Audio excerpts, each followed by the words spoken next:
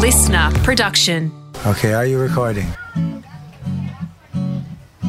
Howdy, how you all going? Great to have you on board as always. Welcome along to episode 28 of the Howie Games. This week we come to you from a slightly more exotic location than usual, it must be said. This week, if you don't mind, the Howie Games is coming to you from Georgetown, Guyana. Cool. Hey, now, if you can't picture it, Guyana, it's in northern South America from Melbourne, Australia, where I'm based.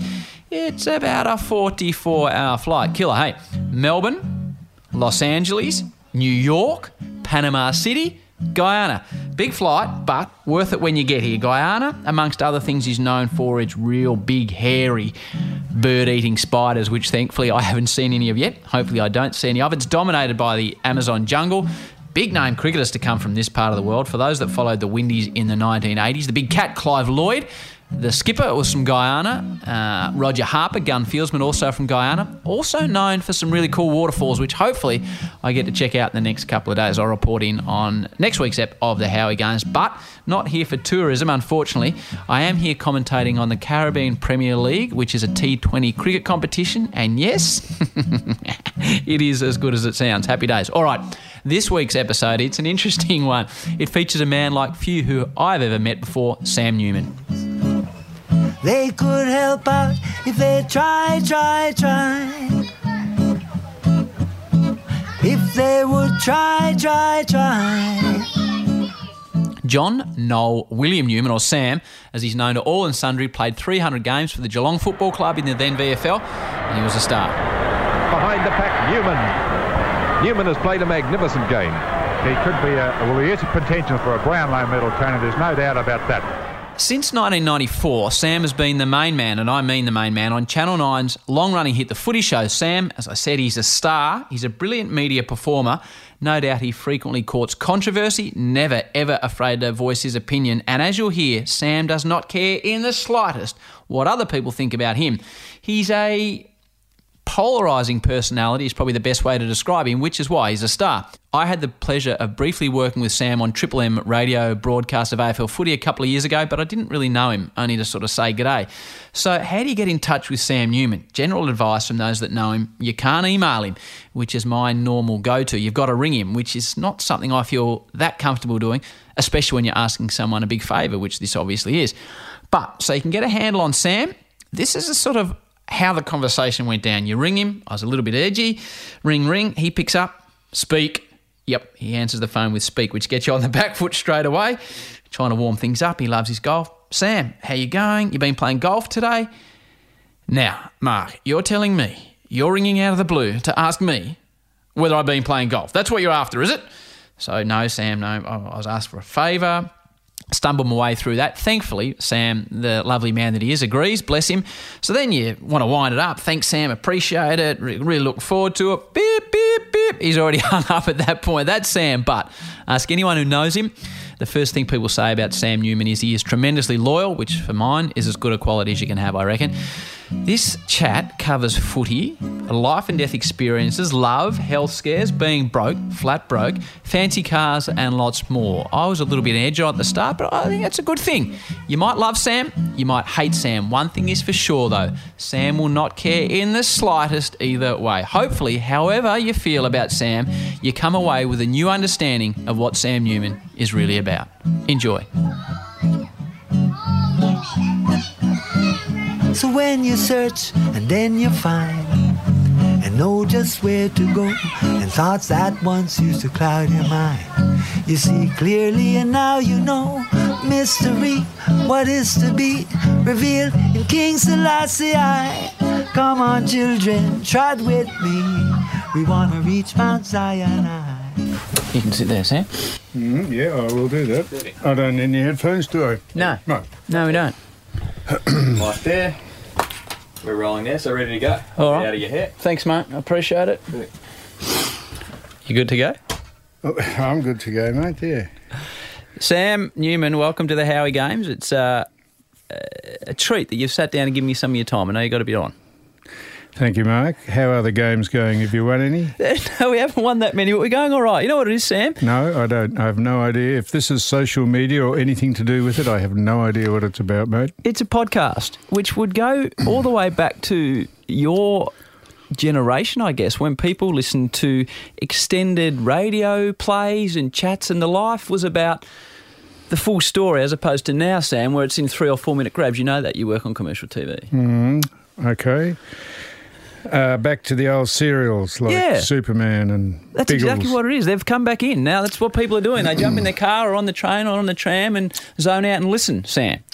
I would say it would have been a fraction more sophisticated in days gone by than it is the dribble and garbage that people want other people to know about them, and who want to be famous for 15 minutes or seconds in life, as Andy Warhol said. So I absolutely delighted not to be part of it. Well, I think the hopefully this is not dribble and rubbish. This is like two people sitting down having a chat, and it's meant to be an enjoyable chat, Sam. It's meant to be for something to you to enjoy. No, we won't speak dribble or rubbish, but the inane stupidity of people. I'm not sure what it's called. They either Facebook or if they're in a store, they take a photograph of a cream bun and say, eating a cream bun in Clarendon Street, and they send that out to whoever follows them, and for what reason do they follow them. That is dribble and nonsense. That is people with very little time for themselves to do anything else. Well, there's something we agree on straight away. Stupidity. Yeah, the world's gone mad, Sam. The world has gone mad, but we're not here to talk about the world. We're here to talk about you. And can I tell you right from the start, I've been doing this for, I don't know, nowhere near as long as you, maybe 15 years now, and I haven't been on edge for an interview for about 10 years, and you've got me on edge due to a couple of phone conversations we've had this morning. You put me on edge. Well, only because you either didn't read the texts that I sent you, or the carrier that you used didn't bother sending them through to your phone in a reasonable time. Well, I think we found that it was the carrier's fault. Optus Communications have hurt me at this stage. So you have got me a bit on edge, but as I said, mate, I appreciate you sitting down. It's not like we know each other very well. We worked for a short period of time at Triple M. So these normally start at the start, Sam. For you, what's your sort of... your background? You were born in Geelong, were you? Yep, born in Geelong. My father was a teacher at a public school called Geelong Grammar. I went there from the creche to junior school to kindergarten to Timbertop to I spent all my life at that school, and then I left that school to play football for Geelong. I worked in a bank, went into business with Doug Wade for a decade, and other than that, my vocation really was a footballer.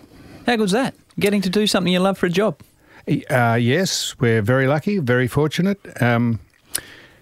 And I'm of the generation where I've seen what football used to be like, what it's been like in the transition, and what it is today. And how do we feel about the modern game?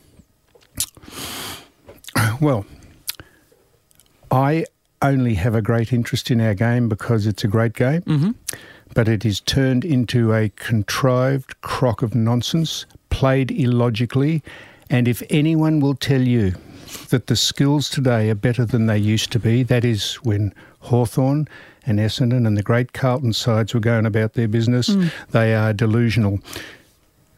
Players today, very good at aerobics, very good at kicking the ball 15 metres to someone on their own, and that is it. No overhead marks, ridiculous hand passing, disgraceful umpiring and kicking for goal, non-existent.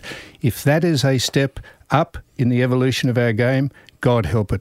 So what was the game that you grew up loving all about, and why did you fall in love with it? At what age, Sam? When did you have your first kick? Do you remember your first game? Was it for your school or was it a local club? Yep, no, former school. So you're born into it. Great Geelong supporter I was before I even could pronounce the word Geelong. My parents were. And so it is. I know people will think, well, having just said all that about the game, it is a great Australian game, our game. So what's your first memory of playing footy? What's the first game you can recall that you played in competitive style? How old were you? Well, I was 14 when I played in the firsts at the school. Right. So I played Geelong Grammar? Yeah, 3 years. I played 14, 15, 16. I played in the last 3 games from school in the Geelong seconds, they were called in those days, in 1963. We had to do that to qualify to play in the finals. So I played in the seconds grand final, which we won, and the seniors won their grand final against Hawthorn in 63. Yep. and then I left school and played for Geelong proper in 64. What were you like at school? And what was school like at that stage? What was I like at school? Yeah. As what? As an academic. Student. Pretty ordinary. Were you? Yeah, because I wasn't really interested. What were you interested in? I was interested in playing sport. Right. But as is the want of a public school, I can't comment about what state schools and other tertiary institutions are like because I never went to one. But in those days, the discipline was very strict, very regimented, and you had to learn or you were penalised. Well, the cane, that type of stuff? Well, not for bad marks, but you were given remedial exercises when your spare time was yours. You had to go and study. If you transgressed the various rules of the school, like having your hands in your pockets, chewing gum, walking on the grass, you were caned. Right. Do you recall being caned? Absolutely. Wow. It's bizarre. Well, it's not bizarre because it's the difference. I guess it teaches you a lesson, though. If pain teaches you a lesson, it teaches you a lesson. You look at what's happening today and we've become so bogged down with political correctness and stupidity and agenda seekers and people who want you to toe some imaginary line that no one in their right mind thinks you should toe. But luckily I'm past all that. I don't worry about all that because it is irrelevant to me, really, at my stage in life. So your mum and dad, you got a couple of sisters? Yeah, I got a couple of sisters. It's a pretty nice upbringing? Well, my youngest sister is 10 years older than me, and my older sister is 12 years older than me. So I was more or less an only child, but... So you were the baby of the family? More or less.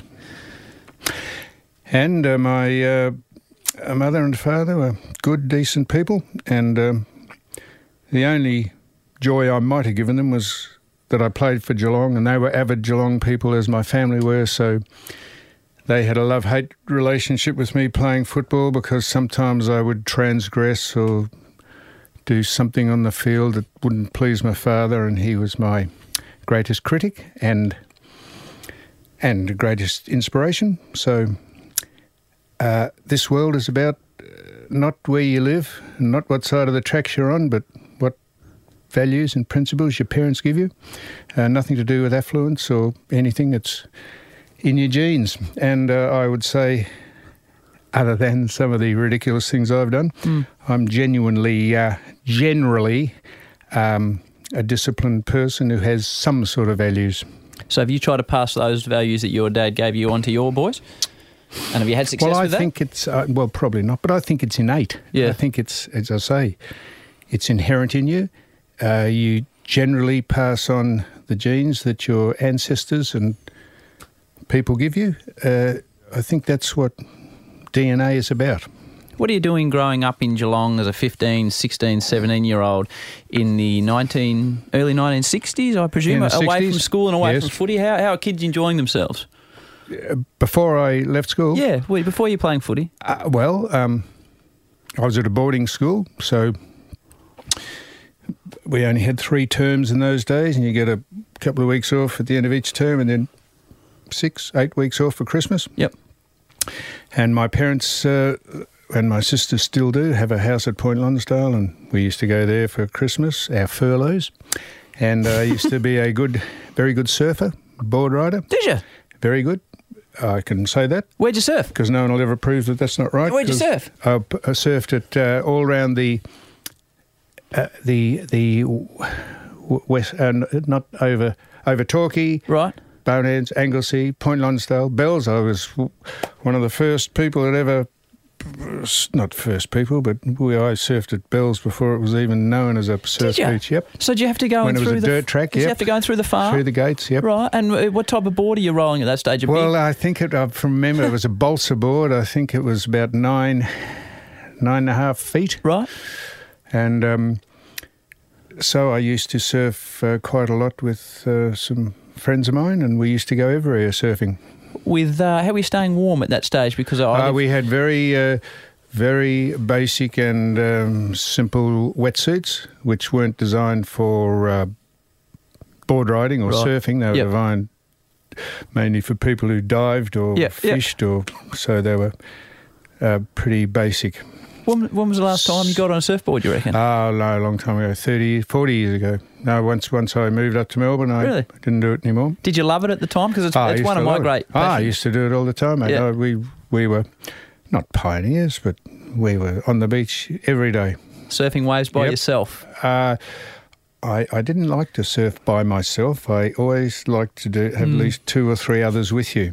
Lessens the chance of attack? The fear factor of being on your own and a big set of waves coming in and throwing you onto the bottom and you're on your own just didn't appeal to me. Surfing these days, it's I don't know if you ever watch any of it. But I do watch it a lot. It's become a real lifestyle. Do you ever wish you had that opportunity to travel to the places where people my age are going now to surf and explore and travel? I'm captivated by the big wave competitions. Yep. And other than the people who ride MotoGP, the 500 MotoGPs, Marc Marquez and Valentino Rossi and the like, and all the people, the great Australians that preceded them.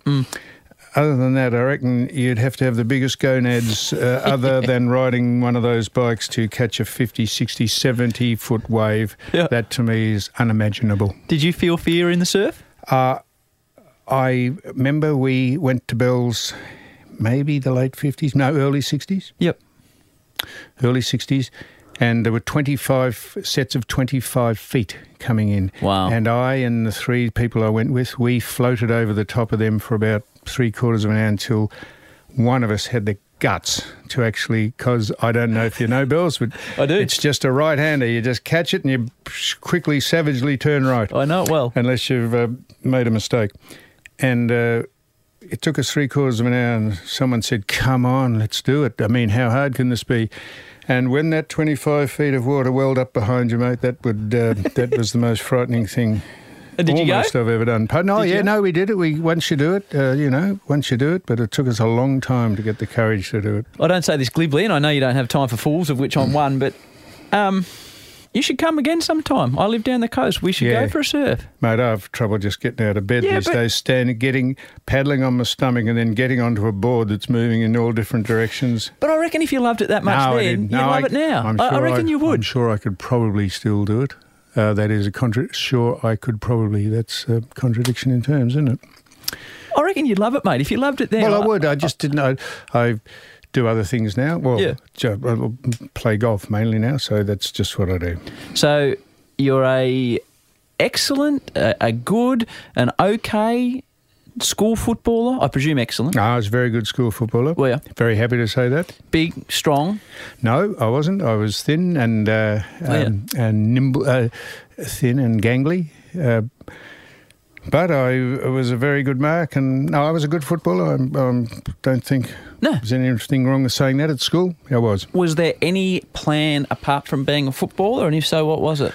Well, when I left school, I worked in a bank. How's that? Well, worked in a bank mainly so you could get the time off to go to training. What was the bank? It was the National Bank. Were you a teller? I was. Right. With Doug Wade across the road at the CBA Bank, which I think has become the... Commonwealth. So is this a suit and tie type? Oh, yeah. Right. Tie and jacket and that. And then Doug and I entered into the hairdressing business for a decade and sold hairdressing supplies around Victoria to hairdressers. Tell me about that. What, like real cream and stuff? No, hairdressing products that women use. Colour and semi-permanent colour and tints and bleach. And what was your pitch? Shampoo. Pardon? What was your pitch? Our pitch is that we had a hairdresser's only product which was developed in Sydney called Delva. Right. And we had the Victorian distribution rights for it, and we did very well with it until we got bought out by the people who had it in the other 2 northern states. They wanted it in the eastern seaboard, so they gave us an offer. So when you're in a bank or you're doing this type of business, do you quickly see that the sporting life is going to be more interesting, more enjoyable, more varied than the working life per se, or not really? Because it's a great treat, I would imagine, to play sport professionally for a living, Sam. Yes, but in those days we didn't play sport for a living. Right. Everyone had a job. There was no such thing as a professional footballer. Yep. How many times? Well, firstly, before we get to that, you kicked a lot of goals in a game for your school, which caught the attention of the Geelong coach. Yes, I did. I kicked 17 goals, I think, at centre half forward. It's a decent day. But that is a decent day, but that would depend on the opposition. I don't care who the opposition is. Well, 17's a good day. Yeah, no, that's a good day. And Bob Davis and the late Bob Davis and the late Leo O'Brien, who was the football manager, came out to the grammar. And the rest, as they say, is history. He said, you better come in and play in at Cardinia Park. And I said, well, I'll do that, Bob. So I did. And I was given Polly Farmer's training jumper, number 5, as a signing-on fee. Really? They said, we'll give you this, which I treasured. And this is one I still had it, but I don't. Where'd it go? Don't know. I don't know. I wore it probably at training and it This got is left. This is one of your heroes, Polly Farmer. Absolutely, yeah. Absolutely. So your very first game for the Geelong Footy Club in the seniors? At the very first, ironically, I started on the bench as opposed to my last game, which I started on the bench. I started on the bench out at Brunswick Oval against Fitzroy. Right. And I had a school friend of mine called Grant Woods, who I was very good friends of at school. And he came along to the game and he stood behind the coach's box, which they used to sit on the boundary, the coaches then. And he kept yelling out, put Newman on. And put Newman. He did this the whole day. And Bob Davis, in the end, with a quarter of an hour to go in the last quarter, said, for heaven's sake, take your dressing gown off. This man is driving me fair dinkum ratty. I'm putting you on. And he put me on and he turned around and said, you're satisfied now, to the bloke behind. This is Grant Woods. So on I went and that was my first game. And your introduction to top-level VFL football, was it something that you were immediately comfortable? We see guys that come in these days, or No, mate, it was... right. As opposed to today, see, there's no fear factor in football today. No. Because it's been sanitised, and rightly so. We don't want to be king hit behind the play and elbowed and punched in the head. But there is no fear factor. Players now go into a ball to get a ball now with complete immunity, not knowing that they'll be protected because the other players are disciplined enough not to rush in and give them a free kick. Yep. But in those days, mate, she was Rafferty rules. It was frightening. Second game I played against a man called Paddy Ganane from Richmond. Right. And I was about 11 and a half stone and he was about 18 stone and he was built like Arnold Schwarzenegger and he was frightening. And so that's the great definition of courage is nothing to do with physicalness. It's to do with mental capacity to overcome doing something against your better wishes. And I used all my courage that day. I thought, well, I'm in for it, so get in front, go for a mark, and bang, that was the end of it. Crash. They used to knock you around, something fearful. And what did you do post-game? As you know, you've been sitting up in the commentary box and I've been floating around the rooms for a long time now and, you know, there's ice bars and Gatorades and all that type of stuff. The siren sounds at Geelong, you've had a win, you go into the rooms. Describe the scene for me. Well, in the 60s, I mean, it's not completely back in... weren't complete Luddites in those days. No, of course not. There was still a level of sophistication with treating injuries. I had 7 operations on my ankles over my career. You see, if your ankles are no good, then that saves your knees and your groin. If your knees are no good, you don't usually have ankle operations. Right. And if your knees and your ankles are okay, usually your groin goes. So it's what the injuries find their least resistance point of weakness. So I had 7 operations and our club doctor, Kevin Threlfall, in those days he went over to America and got this latest strapping technique, this figure 8 strapping, which is used today on strapping ankles. Whether you had ankle injuries or not, they used to strap the ankles. They thought prevention was better than the cure. Yep. So in the 60s and 70s, we were required to be at the club at least 5 days of the week, not necessarily training, but doing gym work or having injuries treated. And when I finished in 1980, it was pretty full on. Can I ask you, in your heyday as a Geelong VFL footballer, and you're saying it's a 5-day commitment, I don't think you were living in Geelong, were you? I think you were probably driving up and back a fair bit. Well, Doug and I moved our business up to Melbourne where we had to, because we had to be more or less in the hub of Melbourne. Yep. And I lived out at a place called Donvale. So I was the captain in 74 and 5 under Polly Farmer. So this is 25 kilometres east of the city centre now. So this is a big trip from Geelong in those days. So I spent most of my life on the road. What were you rolling in? What type of car? Not just probably a company car, right? Whatever the company car we had. And what were you, as I was going to get to, what would you have been getting paid, if you don't mind me asking, in football? In your best times at the Geelong Footy Club? Well, when I started, everyone got £10. Yep. That's $20. Yep. £10 a game, and then decimal currency came in 66. Yep. And we had to pay money into a provident fund, so... And when I finished playing, my last 3 years at Geelong, 78, 9 and 80, I got $70,000, which I think almost made me the highest paid player in the league. $70,000 a year? Yep. And at that stage, what would the average bloke doing your previous role in the bank have been getting at that particular point in time? Example, roughly. I don't know. Not 70,000. No. Obviously. Do you remember now? Who was this? Was it Len Thompson who tried to leave Collingwood, or was it Phil Carman? Someone tried to leave Collingwood. I think the late Len Thompson, and wanted $7,000. I played against. Wanted $7,000 a year. I'd like to make sure that this is right. I think he tried to get a clearance and wanted $7,000 a year to play somewhere, and Collingwood wouldn't clear him, and that's how much money was in it. Right, so 70,000 was a good whack. 70,000 was a very good whack. You probably paid the price, though. I don't know how you are physically now, which we can chat about, but there's a well-known within the football circle story about you getting a significant injury that put you in hospital, if you could. Oh, yeah, no, that was in 67, the only chance I had to play in a grand final. I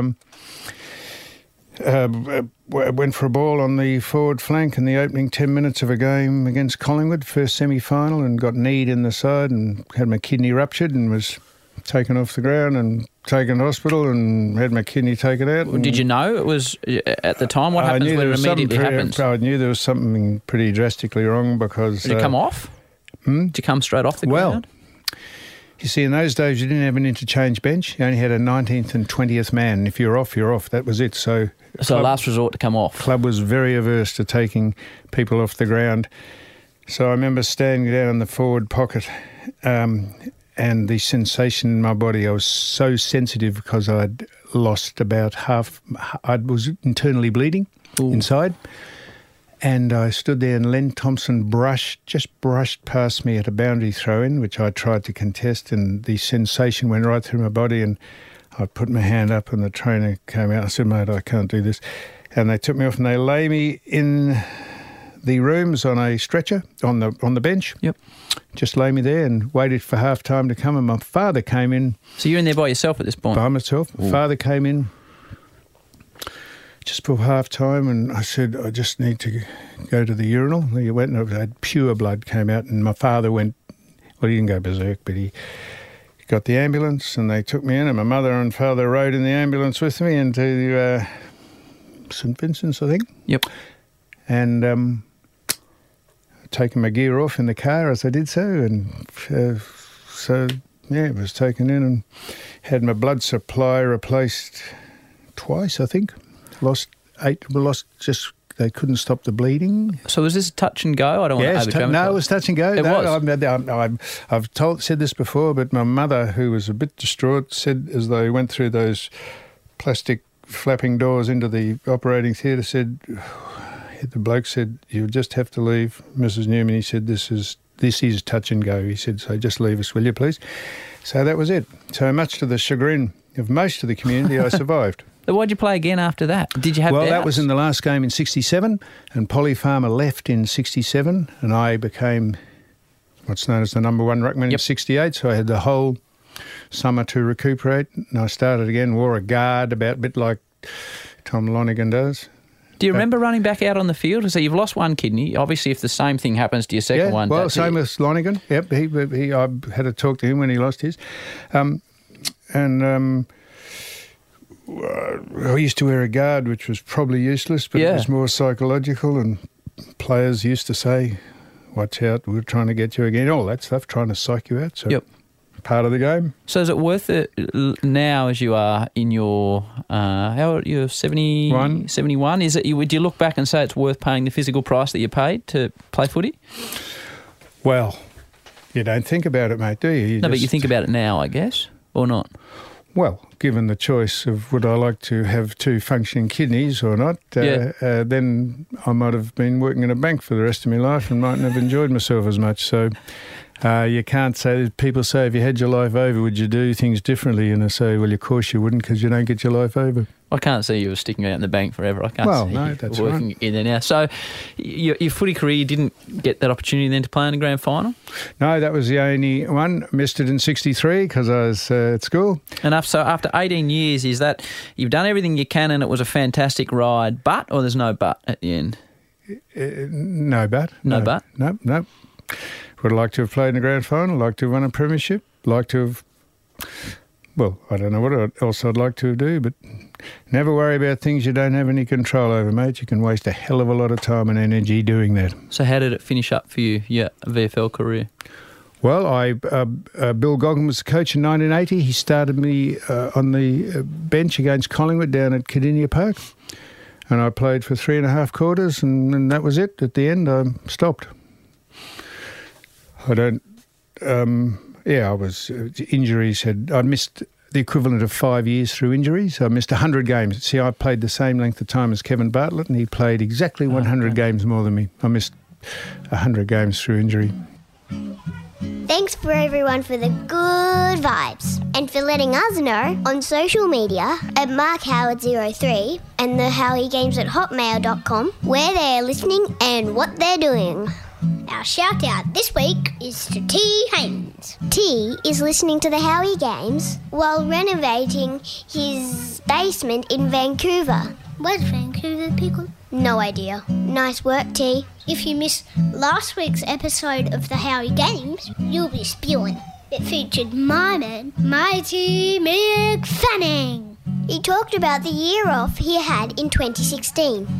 You got to just get through those tough moments, so then when those good moments happen, you can appreciate them. And it's good to, relearn a lot of things. Relearn, about yourself. And, when you're travelling the world and you've got no schedule and all you have to do is just put on a wetsuit and paddle out and try and get a photo here and there, it's pretty damn easy.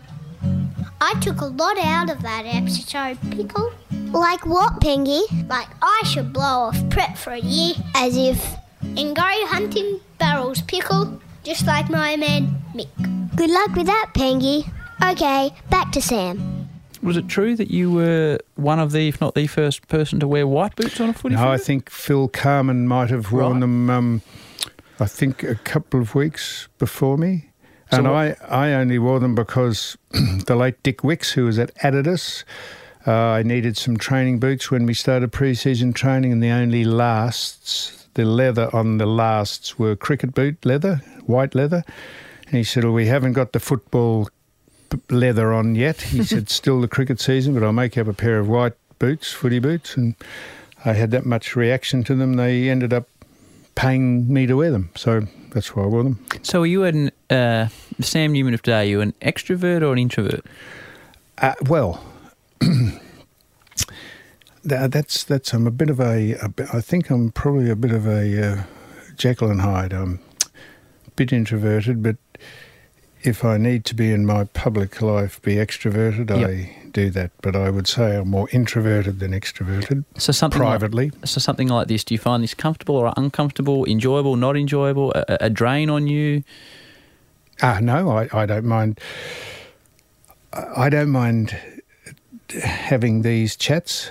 I do worry that people who listen to this think, I don't like talking about myself. Right. And you say, we're going to talk about you. I'm happy to talk about me, but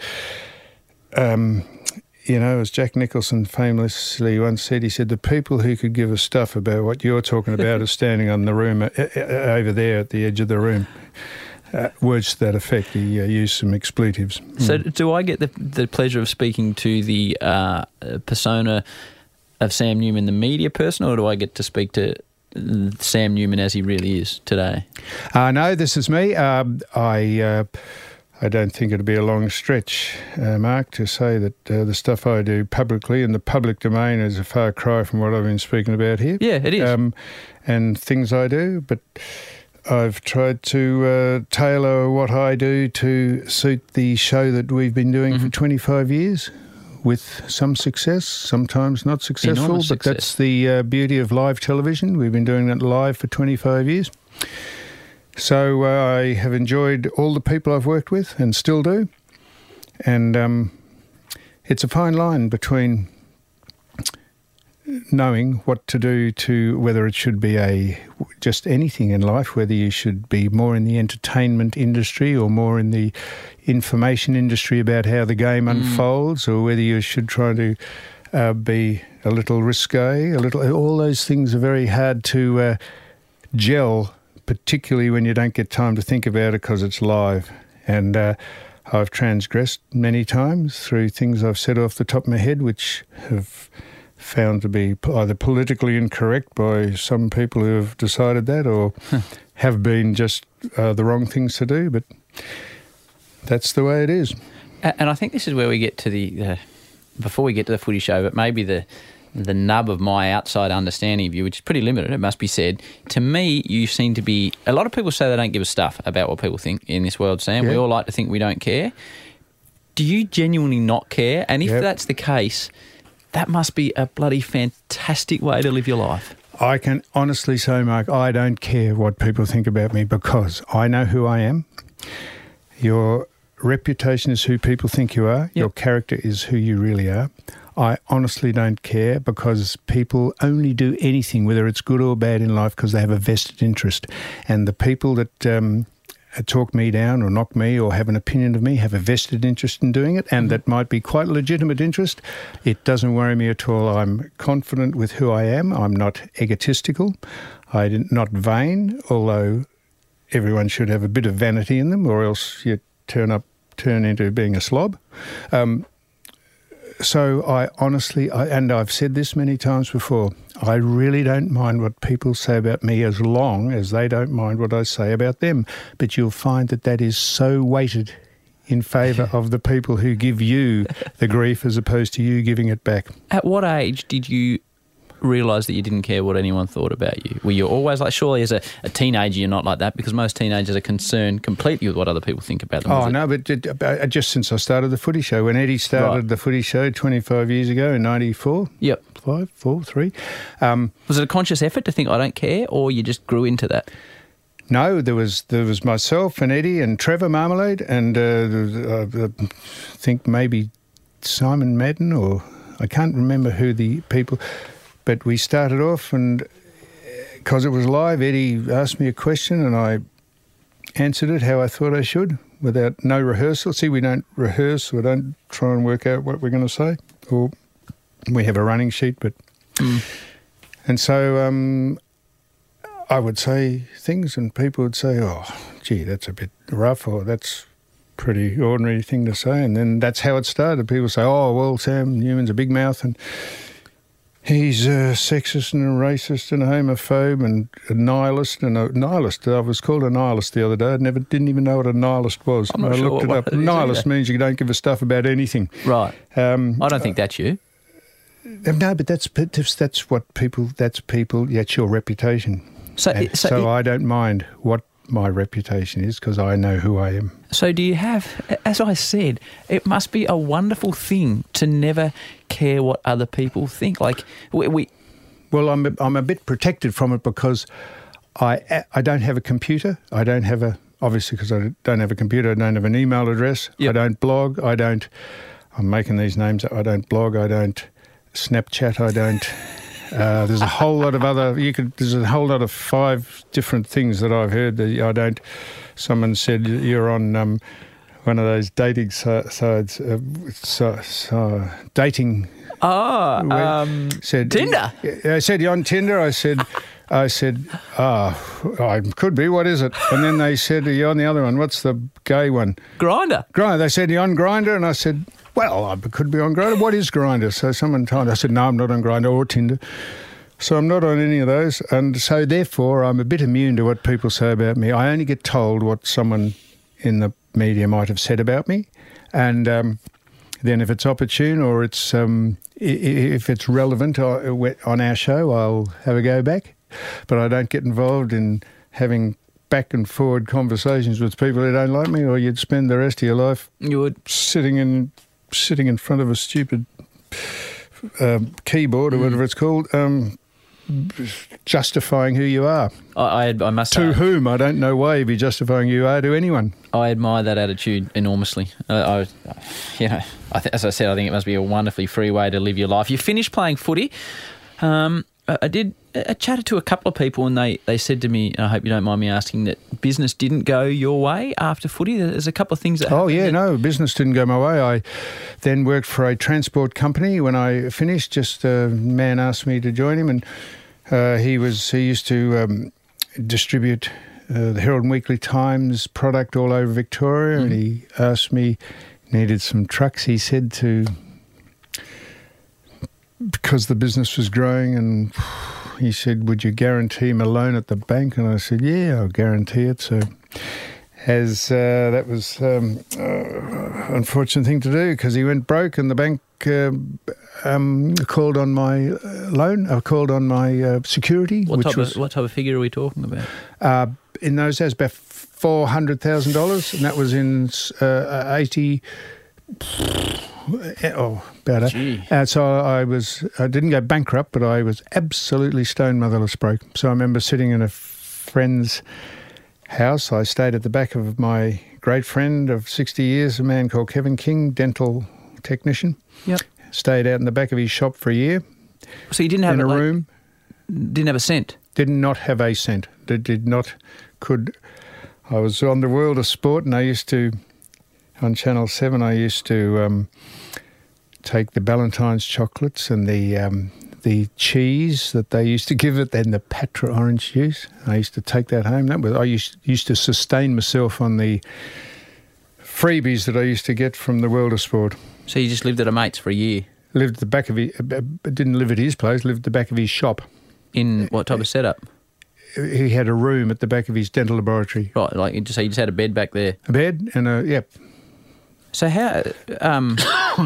we don't need to go into the legal side of things. No, I don't care. It must hit you pretty hard, though, when your life's work goes up in bloody smoke. No, I remember sitting in my house just before it was taken off me by the bank. I remember sitting in my house. I don't think I had the power on. I think they'd cut that off, thinking to myself I was 50. How long ago was that?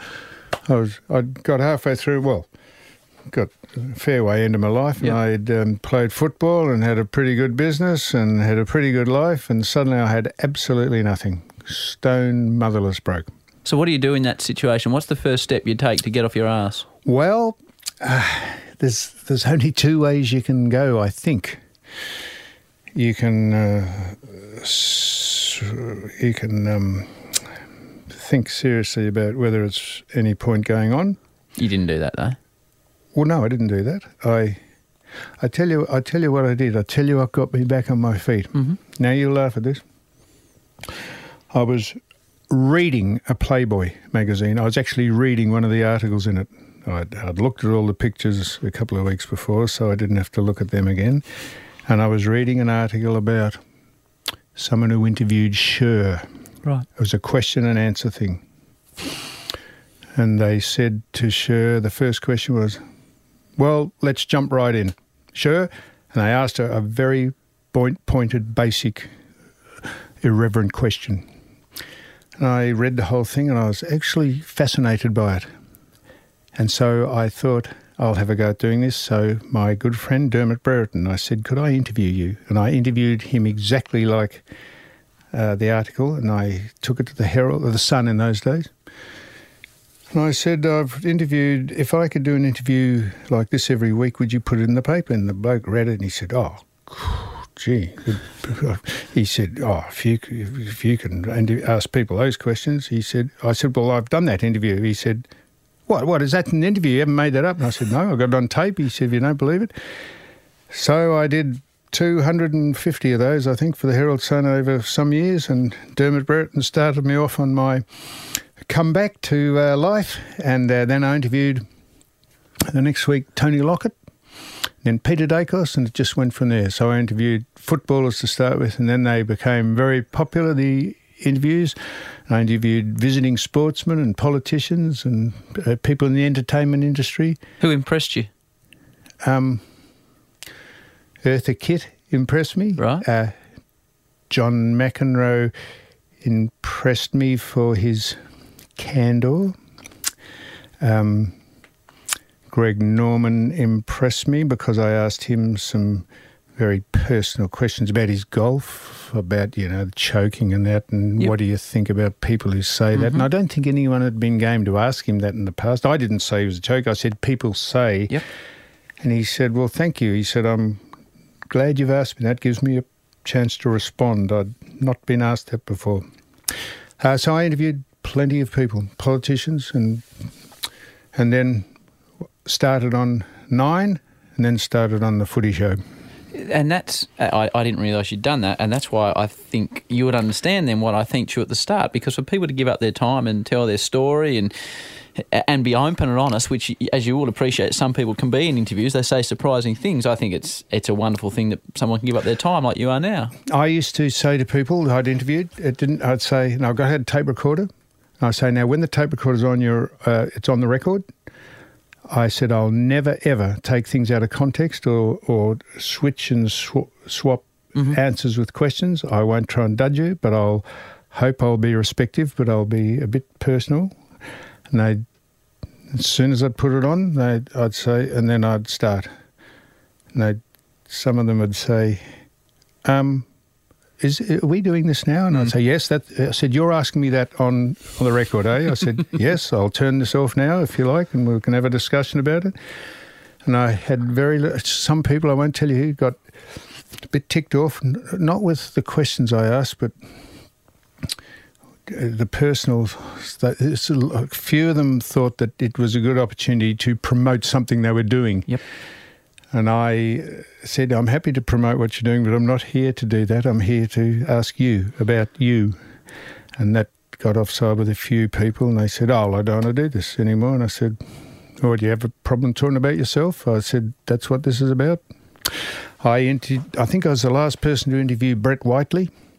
He had painted a watch, Rado used to got Andy Warhol to paint something for Rado, the watch people, and Brett Whiteley had been asked to do a painting with a Rado watch in it. And I was sent up to Sydney for the Herald Sun, by the Herald Sun, I think it was in those days.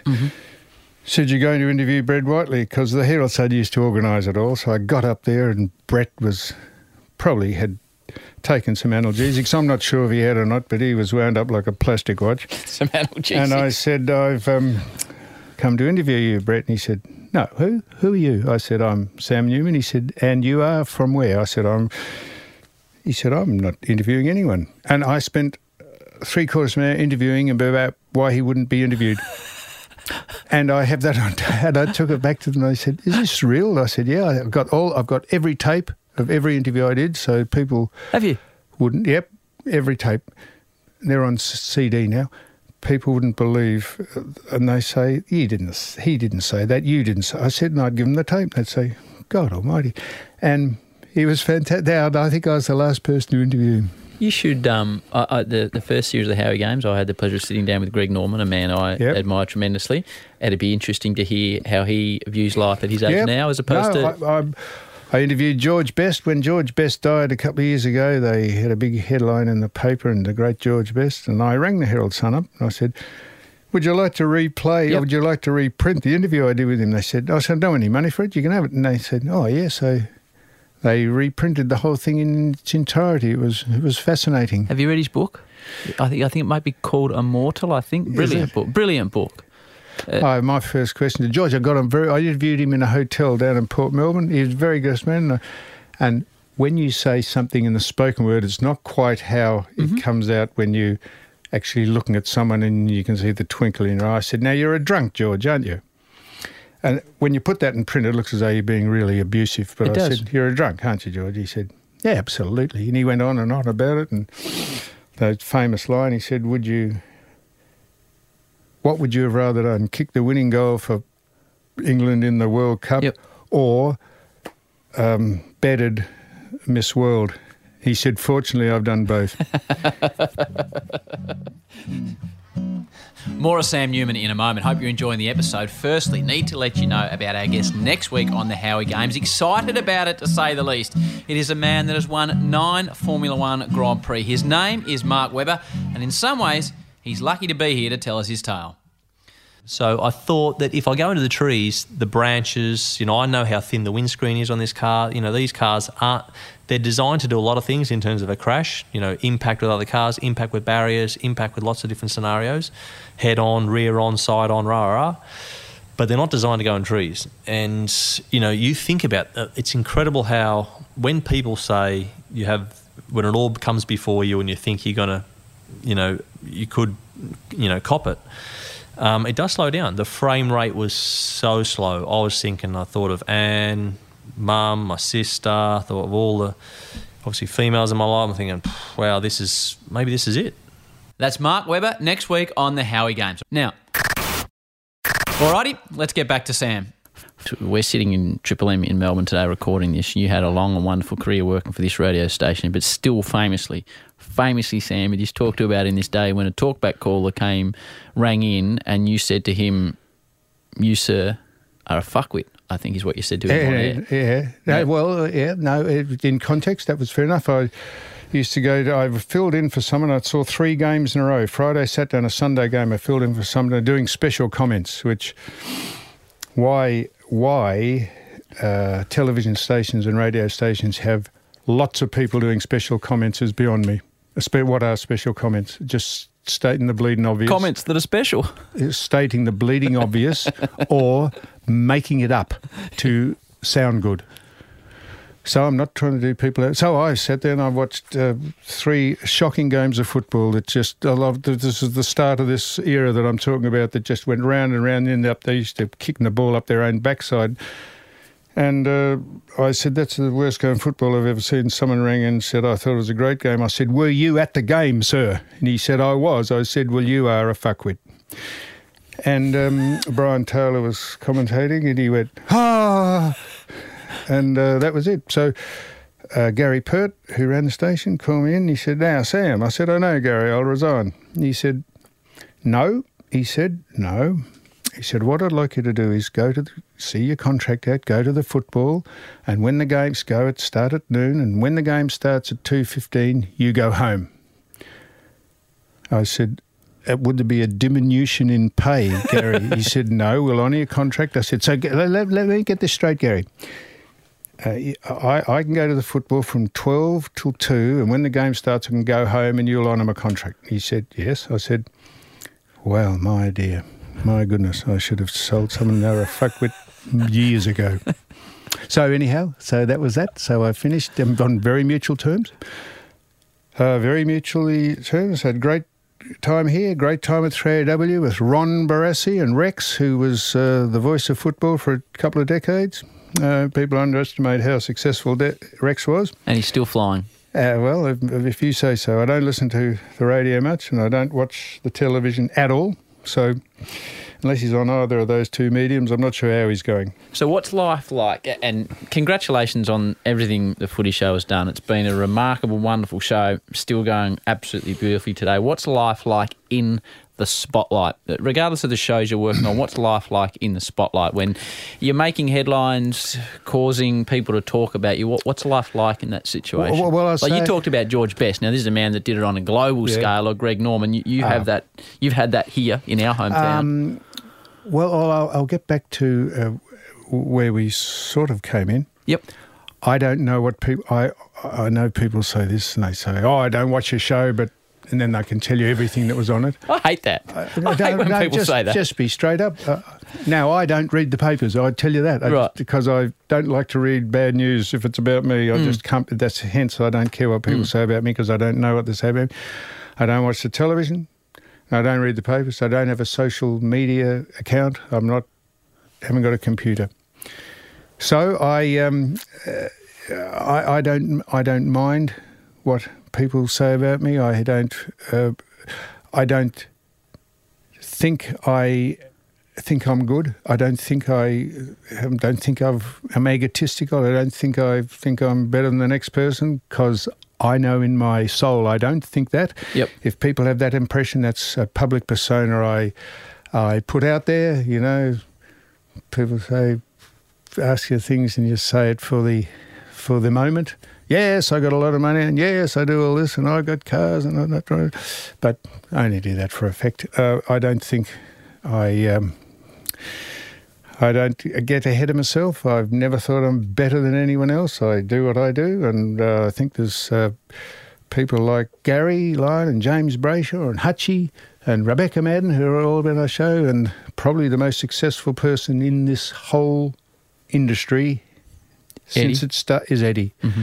And Eddie, the amount of crap that Eddie gets, and fair enough, because he's out there and has an opinion about everything, he is a world-class performer, anchorman, host. You don't realise people don't realise how good that man is. No, I do. What he did with Collingwood, what he's done with various boards he's been on, he is world-class. There'd be very few people in this world who'd be better at what he does in the whole spectrum of the media and the entertainment industry, and how someone like that doesn't get nominated for a gold Logie or hasn't won 10 of them is beyond me. And that is where that award and that night is so jaundicedly stupid, that people win awards and shows win awards and half the country's never heard of them. It is a political witch hunt of nonsense. You mentioned money there. If you've gone from money, sleeping in your mate the dentist's back room to now being reasonably successful and affluent, I don't know how you would describe your financial situation, it's none of my business, but do you treat money and wealth differently when you've had nothing? That's a very good question. You do. I'm pretty...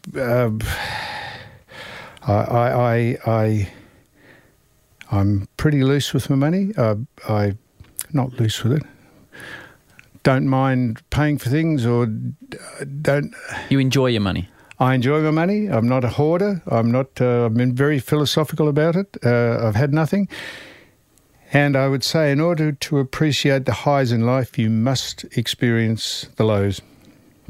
And it's a pretty boring life if you don't have a bit of light and shade and a bit of up and down in your life. Not that you try for that, but if it happens, you have to deal with it. It's quite a good lesson in resolve and surviving, not being successful necessarily, but being a survivor. I think if I've done nothing else, I've survived. So for that, I feel grateful. There's three more things I want to ask you about that sort of pop into my head as you're sort of bringing stuff up. You all right? Yeah, I'm right. Okay.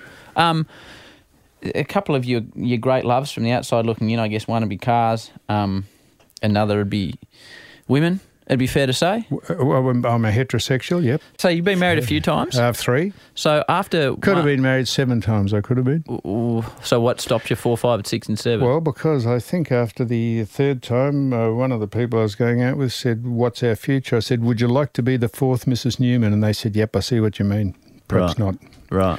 So I've had a very good relationship with all the people I've been out with.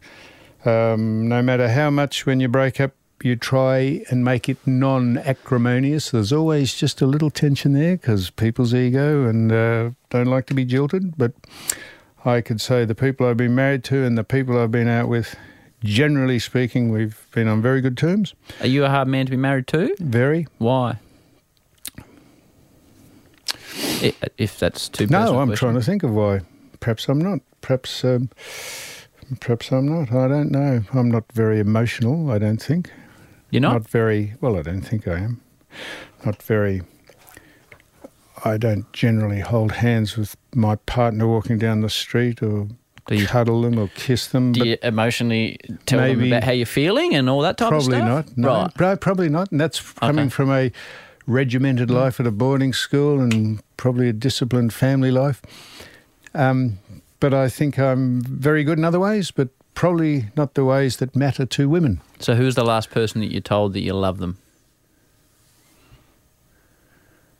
I couldn't tell you that. It just depends how you tell someone. Well, if when someone you says, mean it. I love you, and you say, yeah, and I love you too. when you genuinely mean it. I don't know, but I can't remember a situation where I've been in. I wouldn't hesitate. Probably if I'm asked, I'll say, yes, of course I love you, but I would probably not volunteer it. I don't know why. It's probably why none of my marriages have worked. I have 2 young kids, 7 and 5, and I've got a little boy and he's 5, and it fills me with joy because he's very physical and he loves to hug and cuddle and kiss, and I have a great fear that when he gets to 11 or 12, which he will, he'll stop doing that with me. Well, let's hope so. Yeah, well, I don't know. Well, mate, if you had an 18, 19, 20-year-old son come on to cuddle you and kiss you all the time, you grow out of that, but you then show love and respect and adulation in a different way, don't you? Do you hug your boys? No, not often, no. Right. But you do, occasionally? Occasionally, special occasions. Yeah, okay. Yeah, no, birthdays and Christmas, if they've done something. I don't know how we got onto this, really, but... I'm not generally tacitly I show people I like them, but not... I don't display it too much. You like cars? Yeah, I like cars. I hug them occasionally. Did you tell them you love them? Yeah, I tell them I love them, particularly when they won't go, so I love you, please start. Don't collapse on me. How many cars have you got at the moment? Well, I have 3 old cars, 3 cars that were built in the 50s, 60s and 60s. And I have 1 proper car, as in modern car. Right. What other cars? I've seen you driving that Mustang. I saw you down the Golf with that. Yeah, that's it. It's a beautiful, beautiful car. It is. They're the 3 old cars I have are beautiful cars. They're all very good cars. And that's what I have a Cadillac, 59 Cadillac, 65 Thunderbird, 69 Boss Mustang. Yeah. And I drive a Mustang just every day. They're all left-hand drive cars. What's the favourite car you've ever had? Ever had? Yeah. I think perhaps the 59 Cadillac, which is 20 feet of absolute horrendously bad taste with fins and lights, and it travels and rides better than any car I've ever driven. Just floats like a boat. When you're driving those cars around, and I don't want to get into a political situation here, it's just struck me, but in Melbourne at the moment, you're driving a nice car, blokes in some ways a bit like Johannesburg, and I only say that because I've been there, so I'm not disrespecting South Africa, but you're driving around the streets of Melbourne now in a fancy car. Blokes are liable to pull out at a traffic stop and say, all right, mate, out of your car, I'm taking it. Do you ever think about that, or am I getting carried away? No, I never think about that. Right. No, never think about that. If you worry about that sort of stuff, mate, you'd never do anything. My father-in-law, at the moment, is in hospital. He's just had his prostate. I don't think they could drive most of the cars I drive. I mean, might be pretty right. hard to drive a manual left-hand drive car if you're just trying to spring it at the lights. True. At the time you worked out how to drive it, the moment would be gone, or someone would have lumbered you, I'd reckon. I reckon, Sam, one of the, whether you realise or not, maybe one of the greatest things you've done, for want of a better term, and it came up in our house in the last couple of weeks because my beautiful partner, her husband, her dad, is just had his prostate out. And your name came up, and he was talking about the fact he was going to get it done, and he'd seen you do it on 60 Minutes, and it took a lot of the fear out of the procedure for him, I reckon it'd be fair to say. And I think that's pretty amazing that you can use your profile to benefit people in that way. It's a nice thing, Sam. Well, that happened because having had 5 months off on the footy show, we work for the footy season, then we have 5 months off, and about a week before the footy show started, I told Channel 9, the people up in the top office, I said, I'm sorry, mate, I'm been diagnosed with prostate cancer, I just cannot be on the first show. And they, of course, said, well, naturally you'll... But I said, I feel bad because... I said, but if it's of any interest to you, I'm very happy for you to make have some sort of program out of it, or make a doco out of someone with being diagnosed with prostate, having the operation done, speaking to the surgeon, and then giving the greatest relief is, of course, when you have prostate cancer and they take your prostate out, is that it has all been confined to what's known as the capsule. If it gets out and it's gone into all your other lymph nodes, and that's the problem, because they haven't got it all. So Eddie did a 60 Minutes thing on me. They showed me living life the week before the prostate, and then going in and the operation done by a robot on the big screen. And then the most the most nerve-wracking thing was that Eddie, to make the show a bit, spiced it up a bit, make it a bit interesting, Eddie gave me the news whether they had got it all out of the capsule. And if you've had prostate cancer, you will know that is a really nerve-wracking time to say, yes, we've got it all, or we haven't quite got it all, and you're going to have to continue with, and then you have ongoing battle with your health. So I'm lying there on 60 Minutes, and it was a bit like the game show. After the break, we'll be back. And he came back and he said, now, and he had the bit of paper and he said, I've got in here the prognosis, the diagnosis of the thing. And he said, no, I'm sitting there, and I actually started to sweat. I thought, God, I hope he's not going to say... You're in trouble. We're a bit in trouble. And he said, they said they've got it all, and they showed a photograph saying that they had got it all. You can see if it's inside the capsule or it's not. So even with my health, Eddie was at his best. Game show host with my health. It was fantastic. And do you have people relay types of stories that I just relayed to you then about my father-in-law? Yeah, I have lots. I became an indirect advocate and spokesman for it, which I gave no other information than you must get yourself fit and do all the core exercises, and your libido and sex drive and will be a thing of the past, but that's up to you how you manage that. And so that's the main thing that men worried about is would they still have a great and active sexual life. I said, well, unless you're a magician, you won't. But there's a lot of aids that you can use if you can be bothered. Right. Maybe you've had your share, your fair share and fill of sexual exploits, which I had. And you were done. It didn't worry about me. It didn't worry me. So sitting here now, what do you? Let's say you've got another. I don't know. That's a rude thing to say. No, let's say you got another 20 years. I don't know. 30 years. So thought in the footy show. No. Yeah, 20 years. Yeah, another 20 years. What would you hope to do in that next phase of your life, sitting here now? Well, here is a shocking cliche. But as you get older, you realise that the one thing that you must have in life is your health. If you are racked with rheumatism and pain, and you start to get a bit of dementia and Alzheimer's disease, which you can't do anything about, the quality of life becomes more important. As I sit here, besides my mental capacity and me being pretty stupid, physically I'm pretty good. My father lived till he was 96, my mother lived till she was 94. But that doesn't say anything about how long you should live. My sisters are still going, they're in their 80s. It's the quality of life, not so much where you go in life, but who you go with. And don't have to go all over the world just to enjoy yourself. You can stay in your own little neck of the woods and have a great quality of life. And as they say, a loaf of bread, a jug of wine, and thou. That's all you need in life. And that's all you need? That's all you need. Just a meagre existence, being who you are, being true to yourself, having some principles and ethics and morals, not dudding people, being honest with them, being a bit Christian, nothing wrong with being a believer, and generally not be a drag on your family or your friends, or not being a noose round their neck.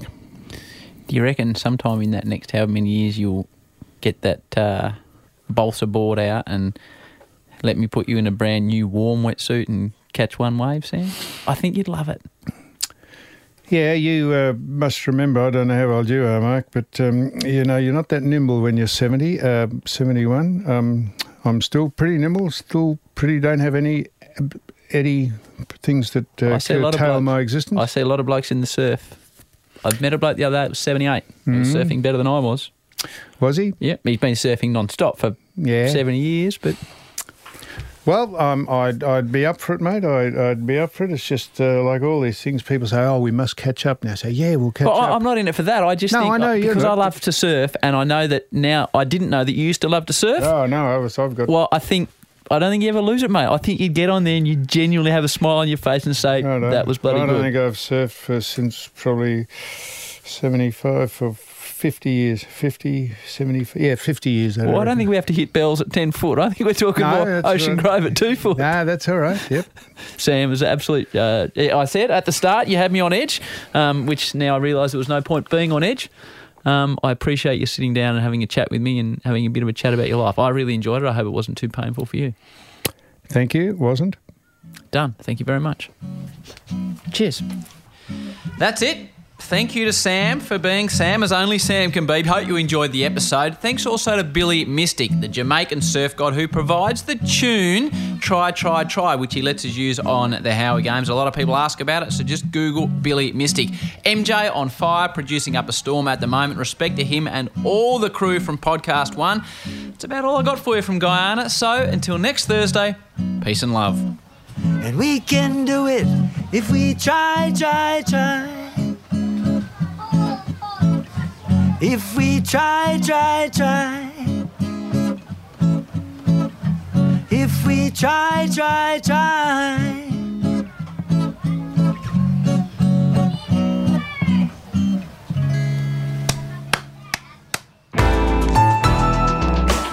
Listener.